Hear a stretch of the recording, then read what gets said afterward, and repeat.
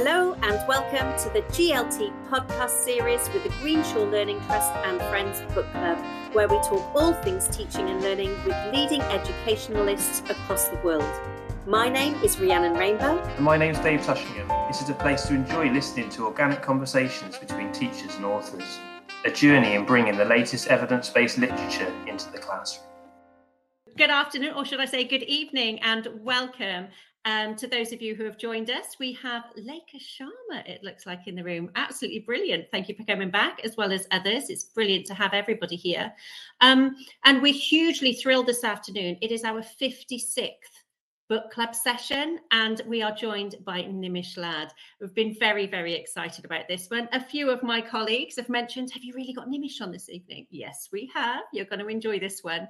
So thank you so much for joining us. And I have the honour and the privilege to be able to just mention a couple of the things that you've done for people who haven't yet come across you or aren't aware of how much you do give back to education. So and things change ever so quickly. So apologies if I'm slightly behind on some of this, but I think you're a curriculum and research lead for Multi-Academy Trust. You're also a vice principal in a secondary school. Not anymore, but yeah, that's a change in January of this year. Unfortunately, out of the school now, but that's fine, no problem.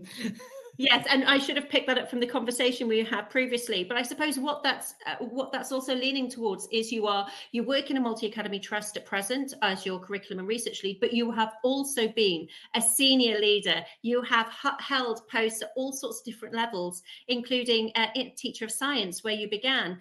But a lot of your work is drawing on evidence-informed practice and sort of contextualizing that to within the classroom. I suppose that really links nicely with what we do with this book club. It's contextualizing the educational books that people have written and bringing those into the classroom as well and helping to link the two.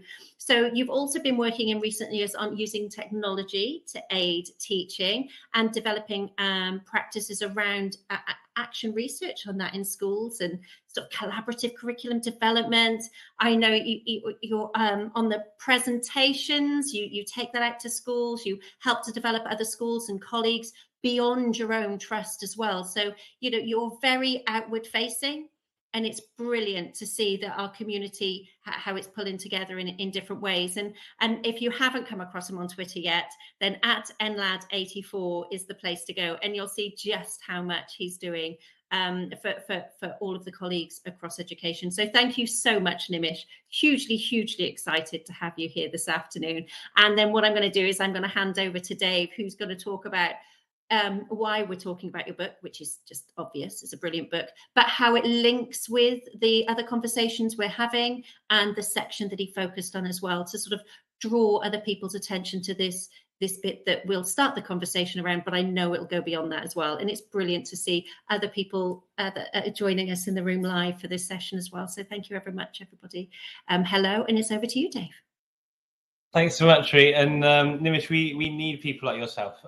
We read these amazing books, and we were talking just before the session started about how it's really difficult sometimes as a classroom teacher with the time that we have and our sort of expertise as well, I guess, in terms of how to read books and how to navigate and how to interpret what's written, to really understand what that can look like in a classroom situation. And so to be able to have the opportunity to talk with yourself for this hour is just going to be hugely beneficial to us and hopefully others too. But looking through the book, it fits in with the sessions that we've been having. We talked to Jay Pearce recently as well, and we looked at one of the pieces of research in terms of the Marge model that she had been looking at also. And it just sort of fits some of the conversations we've had in terms of how we can then take pieces of seminal research and think about sort of what it looks like for us. As I went through the book, I thought this is just brilliant for being able to take away as a classroom teacher and go, right, I understand what this is all about. It starts off by looking at the brain and thinking about what we know about how the brain works. And it sort of breaks it down to a place where I was thinking, I already understand this. I already get how this brain is, each compartment of this brain interacts and how we think and how we learn and how our working memory and our long-term memory are connected.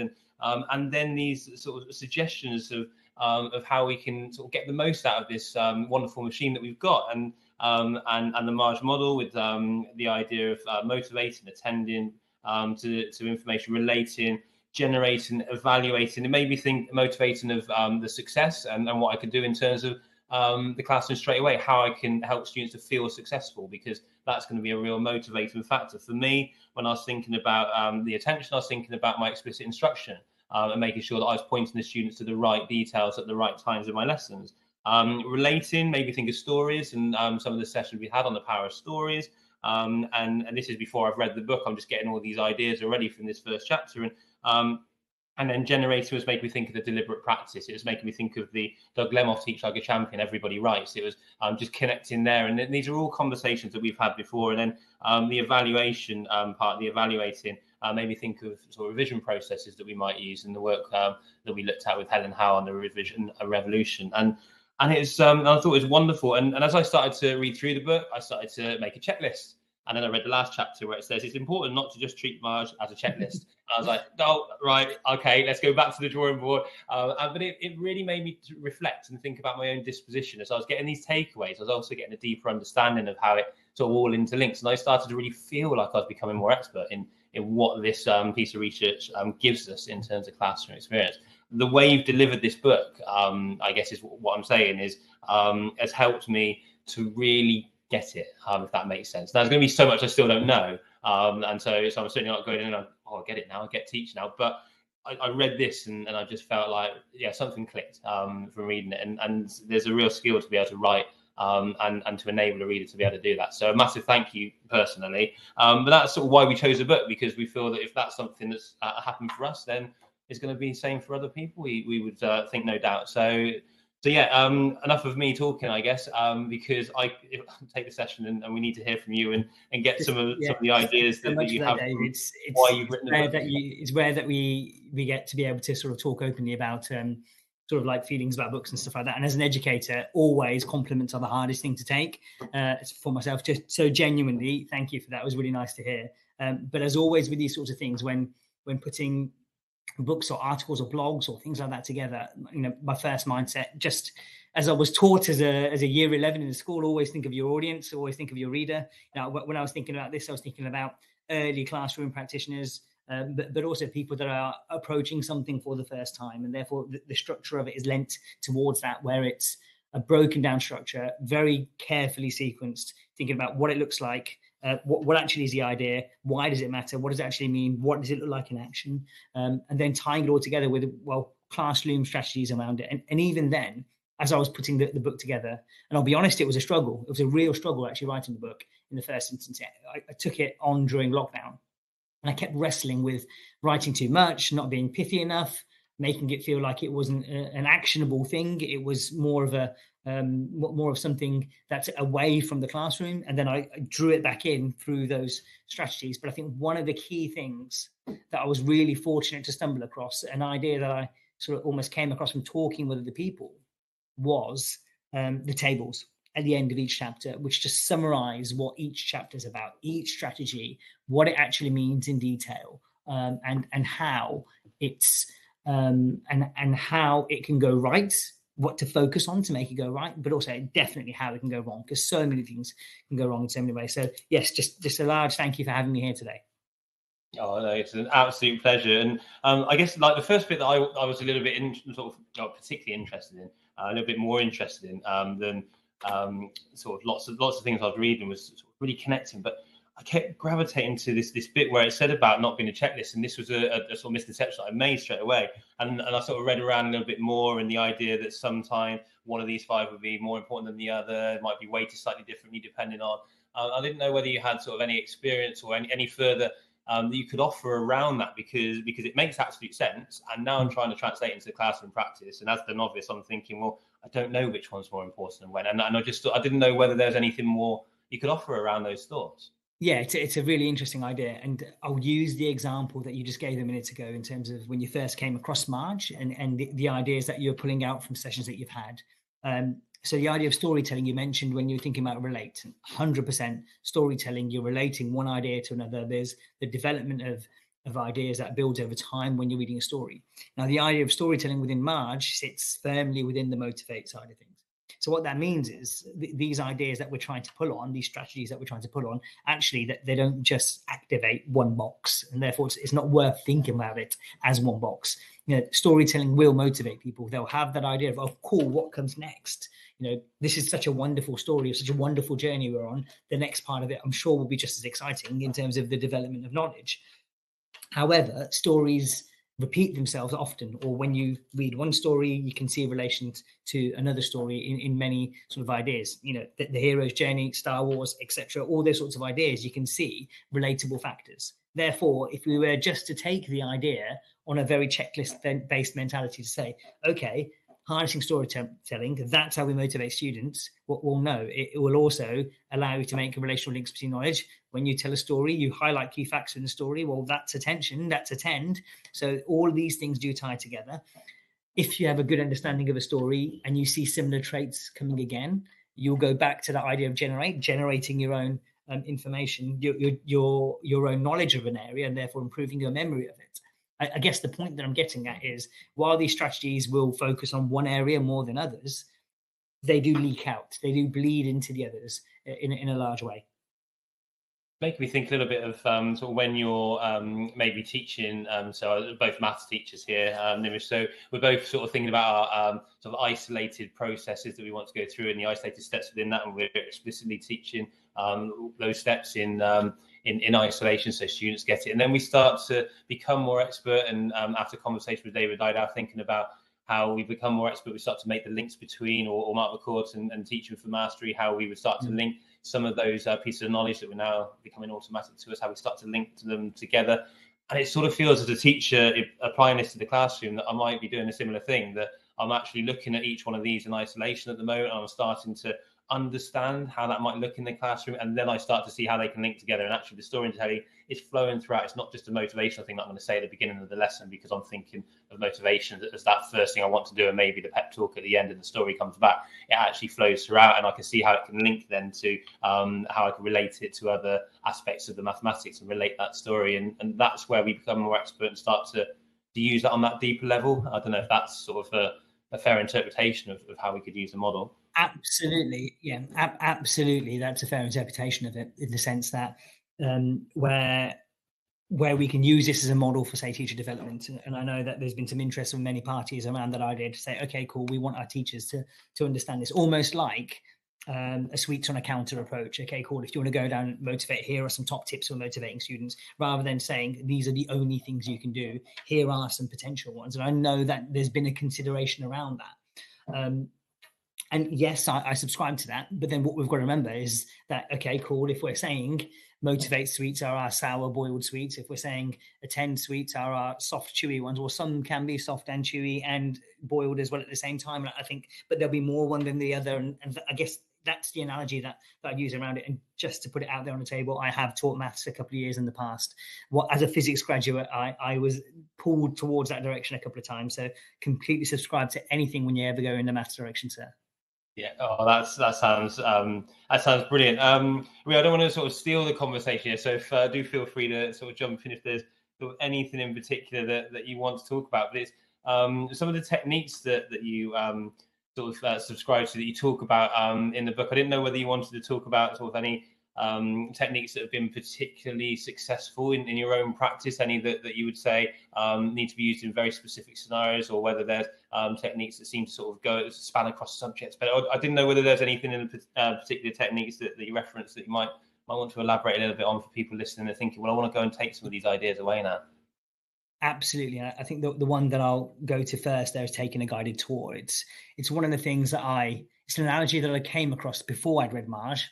And it was one of the first things that drew me towards the paper when I actually read it. The idea of that really almost like intentional process of pointing out the things that you want to point out, of taking your time and saying, well, this is important for this reason, and making the link between different ideas, I think is a really important thing to consider in education, but just in life in general. The idea that actually we walk past so much on a daily basis that we don't take in.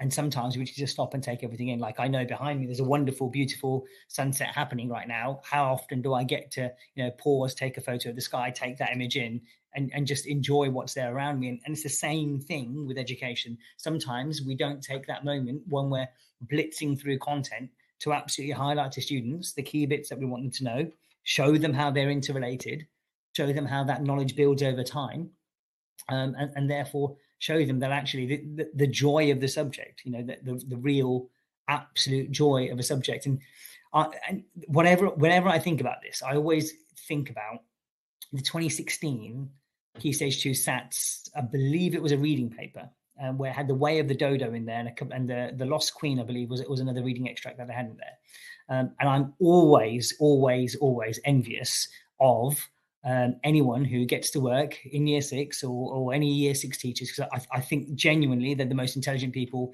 in the world. They're in terms of education, they have to be, because when you look at one of those reading papers, anyone who's getting outstanding outcomes in year 6 reading has to be ridiculously intelligent. And the way they do it is they're having to pull on knowledge of other subjects. So when you read one of these reading extracts, especially the ones I just mentioned, it talks about words like monument and paradise and things like that.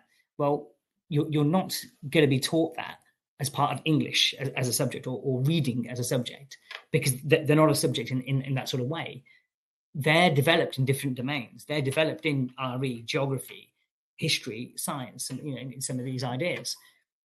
So what these members of staff have to do is be absolutely expert at signposting that way of working with students. When they're reading text, say, okay, yeah, I know I haven't taught you this word, but this amazing literacy spine that you've been reading over these 6 years, or however long it may be, yeah, you've come across them there.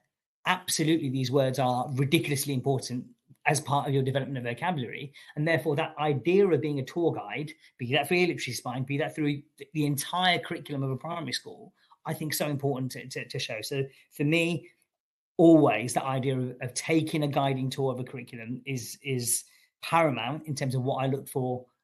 When I see excellent teaching taking place, you just see it. You visibly can see the teacher taking students on a guided tour, knowing when to pause and let them loose, fading away the practice. There's so many analogies that can come out of that. So yeah, a real winner for me, taking a guided tour. And I think that's so true on so many different levels of how we work as well, with how we work with our students, how we work with our colleagues.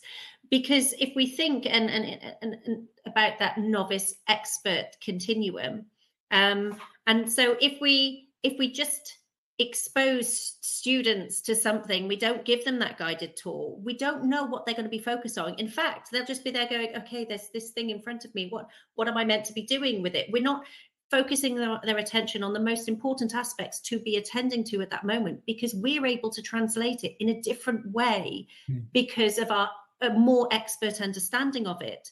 And this sort of links for me with what Mark McCourt was saying. So in our very first book club session, we were talking to him about how do we help students when it comes to problem solving. And he talked about, he didn't say take them on a guided tour, but what he was saying was, articulate your thinking, explain to them what you're doing, point out the decisions that you're making and why you're making them. And at the same time, if you think you might have you've taken a left instead of a right on your guided tour, that's okay. Show them what it's like and how you overcome it, that you aren't always expected to know the exact route, the best route through the building at that time. It might be that you take a wrong turn, but it's okay, because you can show them how to backtrack and go back onto the main line as such. And I think that's I know I might be stretching a little bit beyond at the moment, but I'm also thinking about, it's the same when we're working with colleagues. And say if we want to show somebody who's more less experienced in a certain aspect, a particular feature of somebody else's lesson, if you just put them in that lesson, we're not showing them what it is we want them to attend to or want to focus on. We're not giving them that guided tour, our expertise to narrate them through that curriculum either. So it works on so many different levels, that does. And and I know it's obvious when you say it and somebody explains it to you, but until you have this conversation, until you think about it in that way, and in such a succinct way as you described it then as well, then there isn't that shared understanding, there isn't that appreciation of it. So yeah, that's a very, very powerful approach, isn't it? Yeah, and I still remember the first time I thought about it in incredible detail, and it was actually in a situation where we were teaching staff. You know, we were trying to deliver a package of CPD around a couple of areas. We're mapping it over a year, and we're talking about how we're going to be using assessment to inform curriculum and all these ideas, and just mapping step by step what needed to take place. So, you know, what does it mean to design a good formative assessment? What does it mean to do X, Y, Z? I remember thinking, gosh, this is a curriculum that I've devised here, and I need to pinpoint exactly at which point I want certain people to be attending to certain stuff, and that's where I got to the idea. Actually, it's almost like I'm taking on a tour. You know, thought more about the analogy of a tour guide, came across Marge, and that's where I got to it. And I think the other point that I like to raise, just about what you're saying, is all of this. If this is a whole brain approach to learning, as Shimura calls it, all of this is equally as relevant to staff as it is to students. That there is nothing magical that happens when all of a sudden we become a professional around how we learn. We learn the same way when we are adults as we are children. We need repetition. We need things explicitly pointed out to us. You know, we need to know what success looks like, all those sorts of things. You know, yes, yeah, as an adult, AFL still works. You need to know, you need to get that feedback in, so you need to know what to do next. All these things are totally relevant still when you're an adult compared to when you're a child. So it's one of my biggest frustrations, if I must say so myself, that actually, you know, when we're older, we forget that actually people learn the same way as when they're adults. Feedback is important. And do you mind me just asking a follow-up question to that? So it's when you're doing your guided tour, would it be that you would you suggest that maybe you guide people around without explicitly signposting where they might have come across it before, so you know where you're taking them? Or is it helpful to say and explicitly link it to something that they've done before? You know, are you going to share with them the certain things that you're doing, or are you just going to guide them through and hold all of that yourself as well? I'm just thinking about that balance. I had a conversation with somebody about this very aspect the other day, and we had differing opinions on it. It's an interesting one. I think it's one of those where you're reading the room, because sometimes you'll see that people will make the connections themselves. You'll see the light bulbs go off and you're like, okay, they're linking things to the correct ideas that they've talked about before. And again, just stressing almost the assessment for learning approach with staff. You've got to pick up what's happening in the room in that moment and see, right, okay, there's that enjoyable experience. They're getting that things are linking together. Cool. I don't need to stress the point. It's just going to ruin it for them if I do. Otherwise, and then sometimes you look at the room and you'll be like, no, it hasn't connected. I need to figure it out. I need to highlight it for them, how things are stitching together. And some of the best CPD I've ever seen is when people are they're talking about the use of mini whiteboards in the school, and they're using mini whiteboards to model the use of mini whiteboards, right? I don't own shares in a mini whiteboard company. I know I've just said mini whiteboards 3 times in a sentence, saying that actually about 10 years ago, I really should have bought shares in a mini whiteboard company, genuinely. Anyway, getting back to the point, because what that member of staff was doing was reinforcing the idea of this is how we use mini whiteboards in the school to get whole class checks for understanding in place, to adapt the delivery of our curriculum based on what is being said. So the model of learning is being used to develop what we're learning about. The synergy there was insane to watch. It was possibly the best CPD I've ever seen at any point in my career. It was genuinely an absolute joy to watch. And it came at the end of a very long academic year, which was last academic year. So that was great. I believe the week after an Ofsted inspection, which makes it even better. So yes, it was a really nice experience to watch this happen. So what was happening there was she was picking up from the crowd, from the staff, whether they were getting something or not, whether the connection needs to be explicitly pointed out or not. And therefore, it all comes down to, and I know it's a bit of a cop-out of an answer, you need to know what's going on. If they're making the connections, let them make the connections. If they're not, they need to be told. Otherwise, that's how misconceptions breed. That's how techniques that are not exactly the way that you want them implemented in your school would come about. Prime example, the phrase routines used when talking to staff. Quite often, if you're using the phrase routines, people think, oh yeah, cool, behavior, right? That's what it's all about. No. Routines are also around learning too. What is the routine? Again, mini whiteboards. What is the routine for getting out mini whiteboards? What is the routine for how you're responding to feedback within the class? What is the routine for how questions are asked within the classroom? They're all learning routines. So there is that thing that we have to remember. And I believe it's one of the points that I might have raised in the book, or maybe something I read afterwards, but we pay attention to what our prior knowledge is activating. Our prior knowledge guides our attention completely. And therefore, if our attention is routines are all based around behavior, then absolutely that's all we'll pay attention to. We won't pay attention to the fact that, hold on, this could be part of the learning process too. No, that is really, really helpful to hear, actually. And I tried to set it up without giving you a really loaded question, in telling you the sort of side that I was on with it as well, which was more difficult than you might imagine. Because so I gave the politician's answer of sitting in the middle, right? Is that what I did? No, but what you did there is you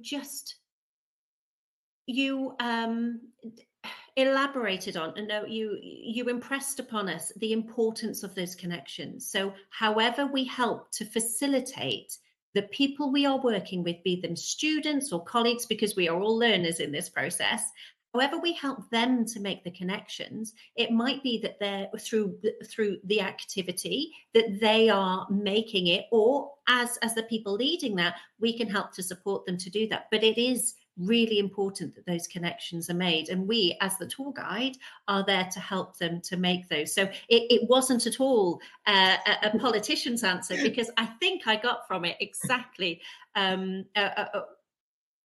really helpful answer to it, because it isn't an all or nothing approach. It is Absolutely. That it's the nuances and how you are navigating that in the middle that's really important, and that's the complexity that comes with the whole AFL approach, isn't it? That checking for understanding, that's the hardest bit to do, and that's the bit that we'll be working on all of the time forever, because the more we do, the more possible connections we could see, but it's also choosing the most appropriate ones at that point. Not all of them, but which are the ones that are most important for the people in front of us right there.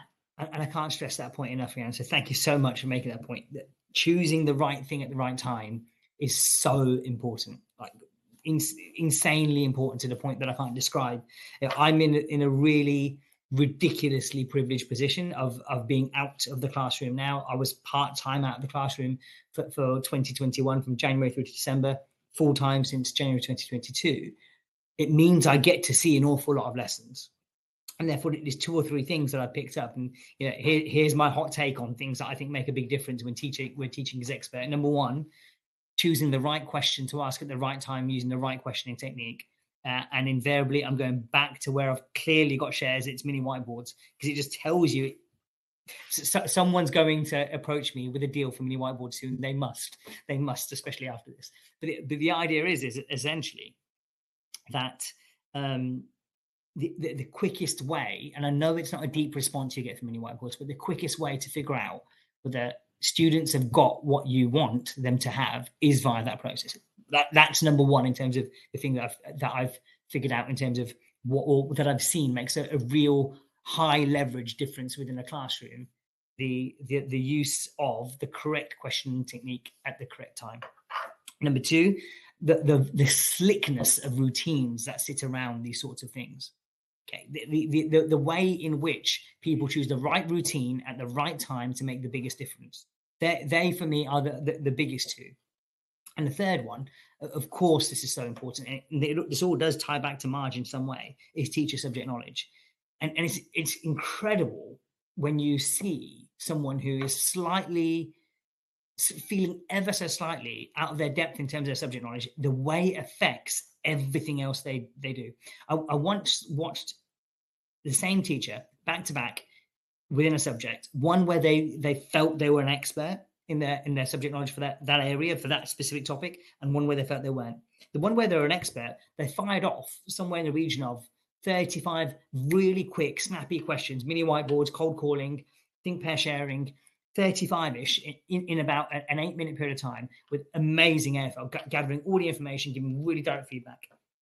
Then the area where they didn't have that expert knowledge, so much rounding up of their answers, because it's almost like they were trying to confirm to themselves, this is what this means, because their depth of knowledge wasn't there.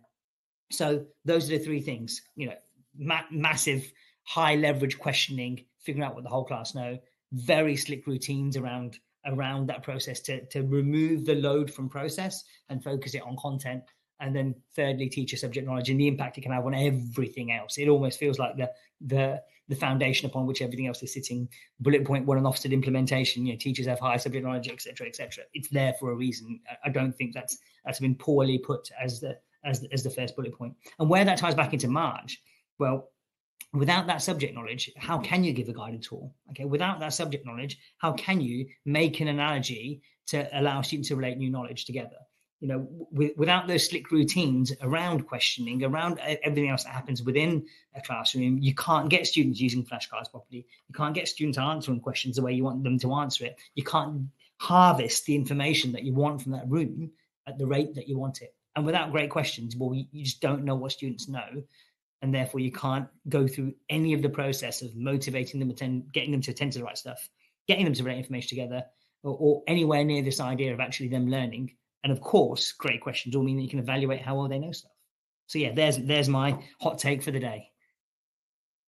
And I think and sometimes it might be considered as being too simplified, right? But you included that in what you were explaining through there. So our teaching and learning lead, my line manager, Robin Seward, she would basically say to people, she said, look, your strongest teachers ask the most questions. So if you go around in your lessons, the lessons with the strongest teachers are the ones where they are asking more questions. So, it is as a general rule of thumb, it works. And because that's where the power really, really is in what you're able to leverage out of every single situation. It's not what you're saying, in a sense, is what you're able to extract from the students as well as you're going on that guided tour, because we can control what we say. If we're in a less comfortable position, it's all about that control aspect, isn't it? And I know way too many times where I've controlled the situation way too much. Because when we are freer, when we are in our comfort zone as such, then we do let that go a bit, because we know we can run the room. We know we can manage that room, and we can support those learners, because we're focusing less on what it is that we're trying to do, but we're focusing on what we're trying to help them with. Yeah, and one of my colleagues talks quite often about the idea of the well-worn path within a classroom. The idea of intentional monitoring or assertive monitoring, and absolutely the first lap, I'm going to do this, go to my strongest students first, etc., etc. And he talks about it so well, and it always reminds me, well, actually, when we're questioning, how often are we circulating the room when we're questioning? How often are we asking the right questions at the right time? And just tying back to this whole idea that that learning involves a level of processing, and that processing comes from, that processing is guided by our prior learning. Well, actually, if we're not asking the questions or the right questions, we're not activating the right prior learning, and therefore students aren't adding to the right house. If you want to think of it as foundations of a house, they'll be adding to the wrong house at the wrong time. And therefore, it's so important that via all these processes, we have a code that we talk about in terms of what good teaching looks like, but also that code means that we can pull apart these little things, say, when we do this, we also need to do this. And while I just go, wrap right back around to Dave's question about the checklist, yes, this is not a checklist. However, elements of it can go into what we feel it is our approach to teaching, and everyone has their own slightly unique one. Yes, we know holistically there is generally the right way to go about things. You don't go about doing guided practice before you model something to students, etc. But the idea that I've always thought with Marge is, like I've said before, these are those key ideas. I nicked that sweet analogy from another one of my colleagues who talks about these sort of things so well. But it is like, these are the sweets that we need to sequence. Choose the best, most high quality sweets to make the biggest difference. I am just a magpie for other people's ideas, by the way. That's why I keep repeating what other people have said. Well, it's okay. Ron Berger talks about it as his toolbox. So I think it's an Ethic of Excellence, which is the very first book Dave chose for us in our book club. That was before we are in the format that we are in now. And he talked about having his toolbox, and they're not his ideas, it's where he's acquired everybody else's tools. And then he looks at maybe how each one can be used. And every time he uses one, he learns a little bit more about it. So, you know, if it works for him, I'm more than happy to do exactly the same thing. And Gemma Sherwood calls it purloining ideas. And I quite like that word. She goes, can I purloin your idea? I had to Google it to look up what it meant. But there's another one that I've heard recently called copy with pride. I like that one, copy with pride. That's another good. It's a term from business, actually. They use it in business quite often. I guess the point that I'm getting at there is, number one, I'm incredibly lucky to have worked with and continue to work with some exceptional leaders and teachers from which I've just seen what they do and seen how they think about things and use that to create my own code. But also not only work with some of these, just know some of them on a personal level. You know, some of the people that I've been able to meet and talk education about. And I'll be completely honest, as a secondary practitioner, talking to some primary colleagues around these things, especially when writing the book, but then even more so post-book and just talking about primary education. I've learned so much more about it. And if there are any secondary colleagues on the call that haven't had in-depth conversations about education with primary colleagues, especially around the science of learning, I would absolutely implore that they go and do that. You know, my knowledge base has increased so much since I've discussed these ideas with people and genuinely stolen their ideas. So, yeah. It's such an important point. We've learned so much from our primary phase sessions as well with Leica and the like. There's been so many sessions that we've had where we've just been able to connect so many ideas, but then to be able to sort of really expand our understanding of education. I've been writing my own flashcards while we've been doing this, so I've been doing my own little marge here. And the first thing I wrote down was our prior knowledge guides our attention, and it took me to the tables that you've got, and it made me think about when you said adults learn the same way as students, and in your table you basically you have a what it is, which sort of sets the scene. So this is the problem that we're going to be working on here. And then focus on, so that's like isolating the steps and how we can sort of, offer that little bit of scaffolding, and then be wary of, which is essentially, for me, maybe think about the misconceptions that might arise and how you might talk about non-examples as you're giving the model. And it's just that, again, that same way of sort of processing the information as students might do as well. And when I was talking about the sort of isolated 5 aspects of margin, then going into to link them together, again, this is what you'd be doing as you go from your deliberate to your purposeful practice in mathematics, and it just all sort of makes sense. And another flashcard I made was the routines that you talked about, how they're for learning too. And in our school, we have the use of microscripts, and they're being incredibly powerful in a really positive way.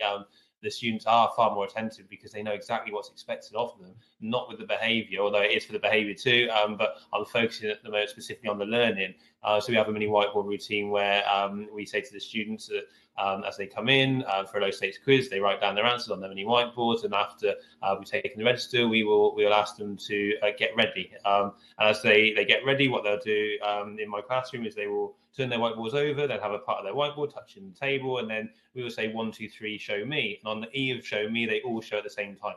But that routine, because they're really attuned to it and because they know exactly what's expected, it's really sharp. And so it goes up and you hear this sort of whoosh of the mini whiteboards, and then you scan around and you can see really quickly where they are with the responses, and you're able to then sort of give them very quick, immediate feedback, which is going to be so much more accurate than if you didn't have that routine and a few mini whiteboards pop up a little bit later and then you've missed one, and then the person at the back doesn't put their mini whiteboard up because they see the chance to opt out, and you haven't got that. And but that routine being so tight means that the students are getting the best deal possible. And so I just thought that was another really important point that's sort of come out there as well. And so I also wrote down really what you said about the strongest teachers asking the most questions as well, because it really made me think of my year 11 high attaining students and some of the topics that I'll be doing. And there's particular topics where I feel confident with my mathematics, but some of the sort of purposeful practice questions, they can be challenging. You get to a vectors question or a circle steering question and you haven't spotted where that link is. That can be difficult. And so even though I feel like I have the subject knowledge, I notice myself and the way that I ask my questions changing. And I just wanted to sort of, confirm that with my teaching too. It is certainly something I've observed with myself as well. But yeah, some fantastic ideas coming out of this. Richard, just thank you so much for this. Really, really enjoying this session. No problem, thank you. And that point about questioning really resonated with me. I mentioned that one example that I saw of that one lesson. I remember walking out of that, going to see the head of department afterwards, and just turning around and saying, "So this is what I saw." And as I was describing, I thought to myself, I would love someone to do a longitudinal study into this sort of area. I mean, I'm really lucky that across my trust we've done things like subject knowledge audits, and we've supported staff in subject knowledge development and things like that. But it wouldn't be a longitudinal study in terms of if we were to go back to do anything like that. But I'd love to see it, because I genuinely think, number one, subject knowledge is king when it comes to a lot of these sorts of things. If you know your subject well, you can answer and ask great questions on it.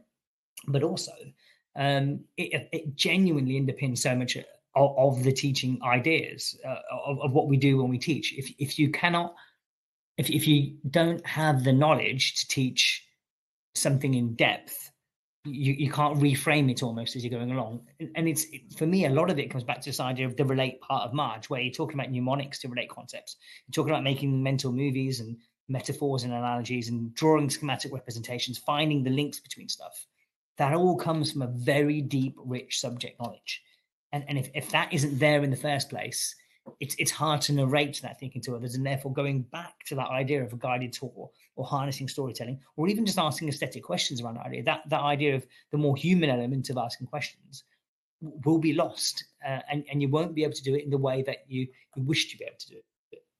What it also reminds me of quite heavily from Marge, the idea of why subject knowledge is so important, is that whole idea of the illusion of knowing. People have talked about the Dunning-Kruger effect and the statistical noise that sits around it. It might be a thing, it might not be a thing, but genuinely, I believe the idea of the illusion of knowing is that sometimes you've got a little bit about something, you think you know loads about it, you feel like you're expert at it, and then all of a sudden you hit that point where you realize, all right, actually I'm not, and it just nosedives off. I think in product development cycles, they call it the valley of death, pretty much literally, because that's where things just go. But then it curls back up when you realize, actually, there's a lot more to learn about this. And I'll be honest, when I started Marge, I felt cool, I'm at that point, let me start writing. And then I felt the cliff drop. I'll be honest, when I wrote it, I don't think I was at the highest point of it, purely because the time of writing was during lockdown, and I just got back out to go and see a whole bunch of lessons and start getting a lot of the inaction stuff back into the book. If I was to write it now, having seen the number of lessons I've seen in the last, from September to September, gosh, there'd be so many different things in there. I'm very lucky to work with some very experienced and brilliant colleagues, and therefore have picked up so many different ways of putting in place some of these ideas, like exploring new ideas and places, like aesthetic questions. I'm actually sat in the very school where the person who wrote the case study for aesthetic questions works, and she works here. She's a great teacher. Went to see her again today, actually, and she just talks quite often about the idea with her students that if they think more deeply about what they're learning in science specifically, that's their subject, and think about it, well, what does it mean to them? They're more likely to connect with it. They're more likely to want to learn more about it. And I'll be honest, I really struggled with that idea when I was reading the Marge paper. I was thinking, well, in a subject like maths, well, how would you do that? Call it to right angle triangle. Let's talk about a ladder against a wall. I don't know. It's that whole idea of, yes, there must be an aesthetic approach to this, but we've just got to find what it is and think deeply enough about it. And again, back to subject knowledge. Yeah, we had a really nice session with Dan Pearce, didn't we? Where we looked at the beauty of mathematics, and I've just been reading the Illusion of Knowing section at the in the table for the chapter on Evaluate, and you say about being wary of using RAG activities that are based on students' familiarity with an area of knowing, and I just think that's really important then for staff too, just like you were saying, we were thinking the same way. And Dan Pearce mentioned that idea that if we are looking for our professional development of what we might want to work on, then it's really difficult to do. It's easy to say, but it's really difficult to do. But to choose those topics that maybe we find the most challenging, we like the least, and to try and find where that beauty might be in that, where we can find that sort of mathematical challenge, where we can really grow ourselves in terms of being that complete mathematician with our subject knowledge. And I think that just comes back to the point of making sure that we're not focused on looking at what our prior knowledge is and then our attention going there, finding mechanisms, finding ways that force us to look away from what we know and to start to really home in on on what we don't know, and it's easy to say and sometimes harder to do. So yeah, it's I think it's a really good point that you raised there as well. Yeah, the illusion of knowing is a really interesting idea. That whole idea of ragging, it sits again with this idea of self-reports. And sometimes there is a place for self-report because there's no other option. Therefore, you remove every other mitigating factor around self-report. For example, filling in a survey quite often is self-report, but you need the information for X, Y, Z reasons. So therefore, you've got to find a way to make it work. Ragging, I think, well, if there's an element of self-report always in there. However, if you link it to a really simple assessment, if you link it to multiple choice questions or something like that, which I think are some of the ideas that I discuss in the book, absolutely, that's an easy way of preventing the whole idea of, cool, I think I know this, I'm not really sure. Actually, no, we want to know, I know this or I don't know this. Yeah, sorry, I was I'll keep going for hours otherwise. I was and don't worry, I'll bring you in for the takeaway soon. What I was thinking is when you were talking, Nimish, and you were saying that when you wrote the book, you were in a different, you feel that your depth of knowledge and understanding of it is richer now. And I think, but that wouldn't have happened if you hadn't have written the book, if you hadn't have gone through that process. But I also think the conversations with your colleagues wouldn't have been possible in the same way if there hadn't have been that book, that prompt, that opportunity to share the thinking and have that sort of shared understanding at what the point that you're starting your conversations from, that it can build on from there. And that's what Doug Blemoff talked about in his when we had our session with him as well. He said, look, there are some ideas there and people will have discussions about them, but at least it's giving them a language to be able to talk about it, or it's helping to guide them through the journey that they're taking with with their understanding of Marge and the aspects that are applicable to them, or the ways that they're using it as well. And it's that start somewhere. But I also fully appreciate that it's a really scary thing to put your words down on paper and share them with your colleagues at the same time.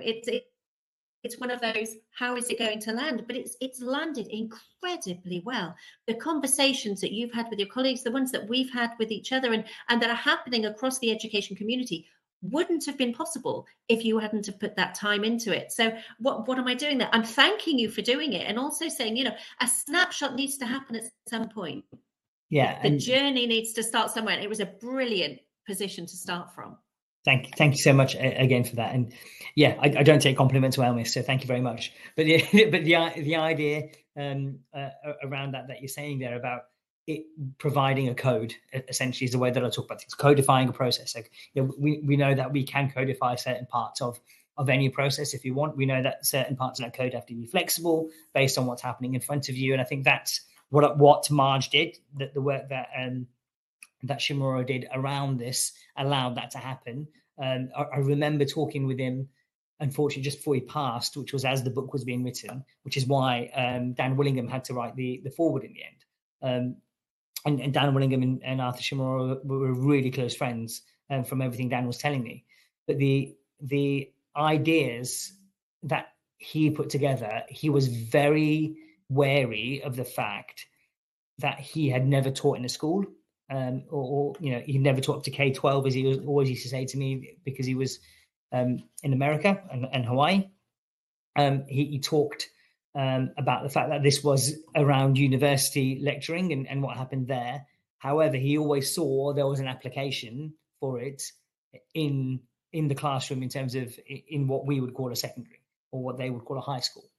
And therefore, I was really fortunate and really privileged to be in a position to start doing that, and work with him closely on it before he passed. And it was a really interesting set of conversations that we had around his thoughts around this, and where it led to more than anything else, which again just comes back to this as not a checklist idea, is the developing the learning aids thing.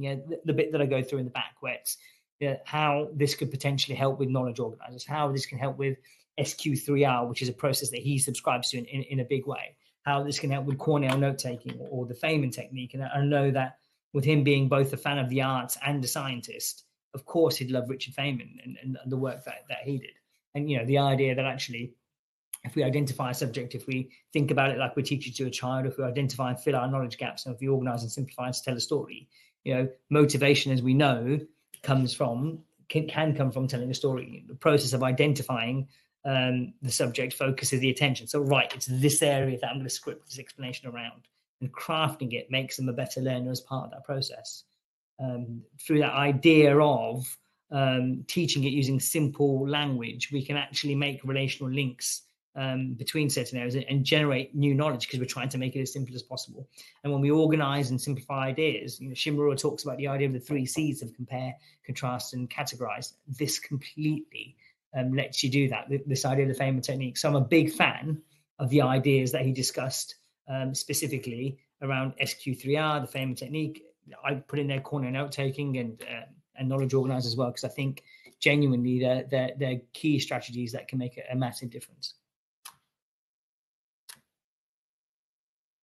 That's absolutely wonderful. I've been scribbling so many notes down. In terms of takeaway, I've got to try and narrow this down now when it does come to that time. One thing that I was just thinking as I was listening to that is with the sort of self-report, was thinking about, is it the hyper-correction effect? If I've got that right, the idea of students maybe sort of feeling really, really confident in something and getting it wrong feels like somewhere where that student report could also be sort of somewhere of benefit. But I think you're absolutely right that students and staff alike maybe don't know where their strengths are, and it's a good starting point for them to really be able to have a sort of true reflection, to have an idea of what they think they know, and then to direct the staff and students alike to what the pieces of knowledge and information and processes that are going to be the most supportive in terms of improving practice. I think is certainly the way that I would be approaching that too. So yeah, just really sort of soaking it all up at the moment. I'm going to move towards my takeaway. That's all right, just because, and then you can sort of talk about yours afterwards. Because as I've been scribbling, the connections that I'm making here is a session with Robin McPherson, when he talked about the teaching life that he wrote with Kate Jones and career progression, and about how you need to be trying those jobs which within the teaching profession that maybe you don't feel as comfortable with, and sort of raising your own awareness of what you can do and where your attention lies, and what your prior knowledge is, and that connected then with the Dan Pearcey as well in terms of subject knowledge. And so I think for me, what I'm going to be doing at the end of this session is looking and seeking advice, but looking to try something completely new, and see what it is that I don't know.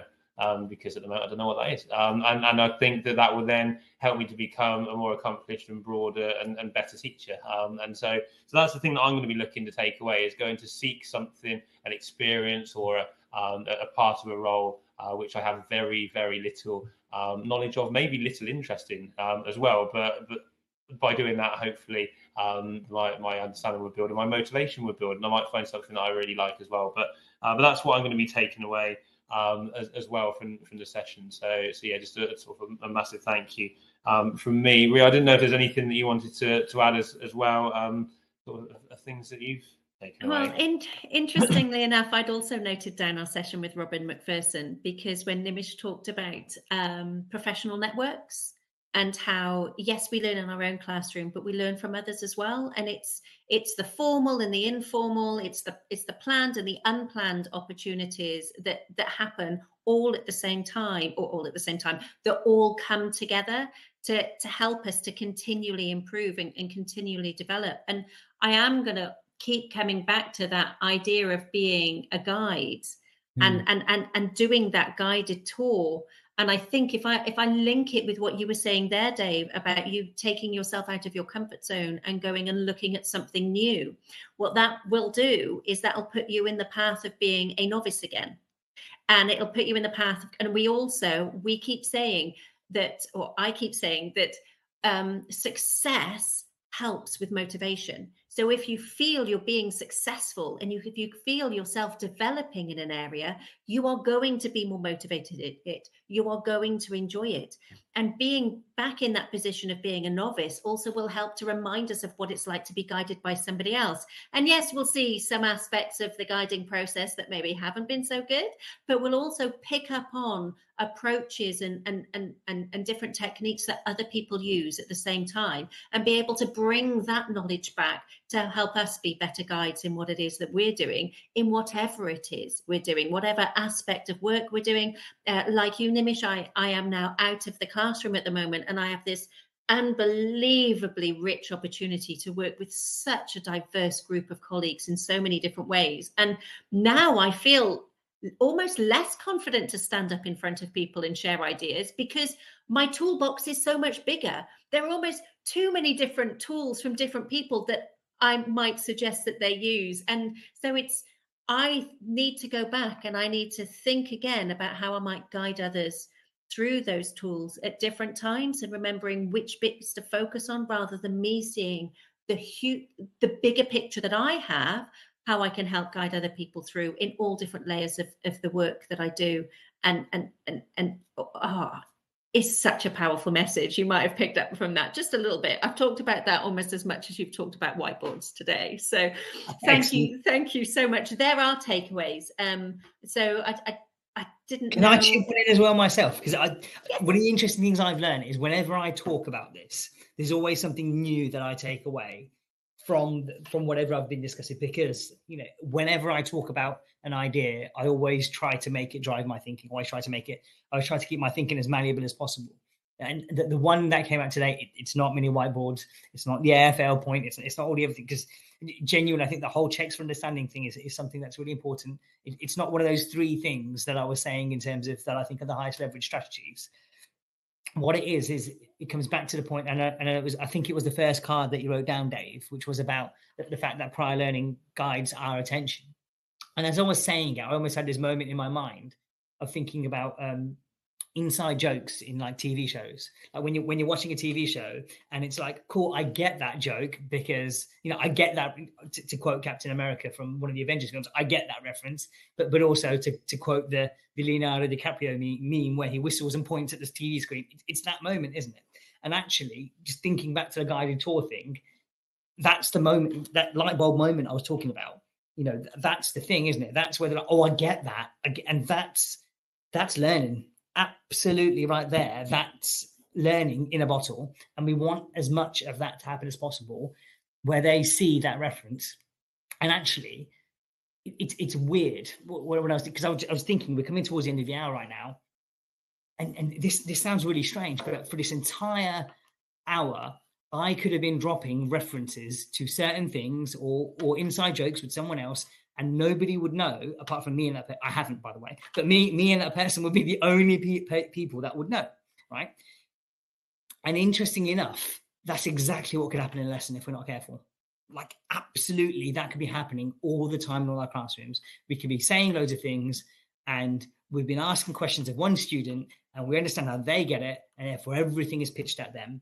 And therefore, that whole idea of getting enough prior knowledge of students in our class so that we can direct their attention towards what it needs to be directed towards is vital.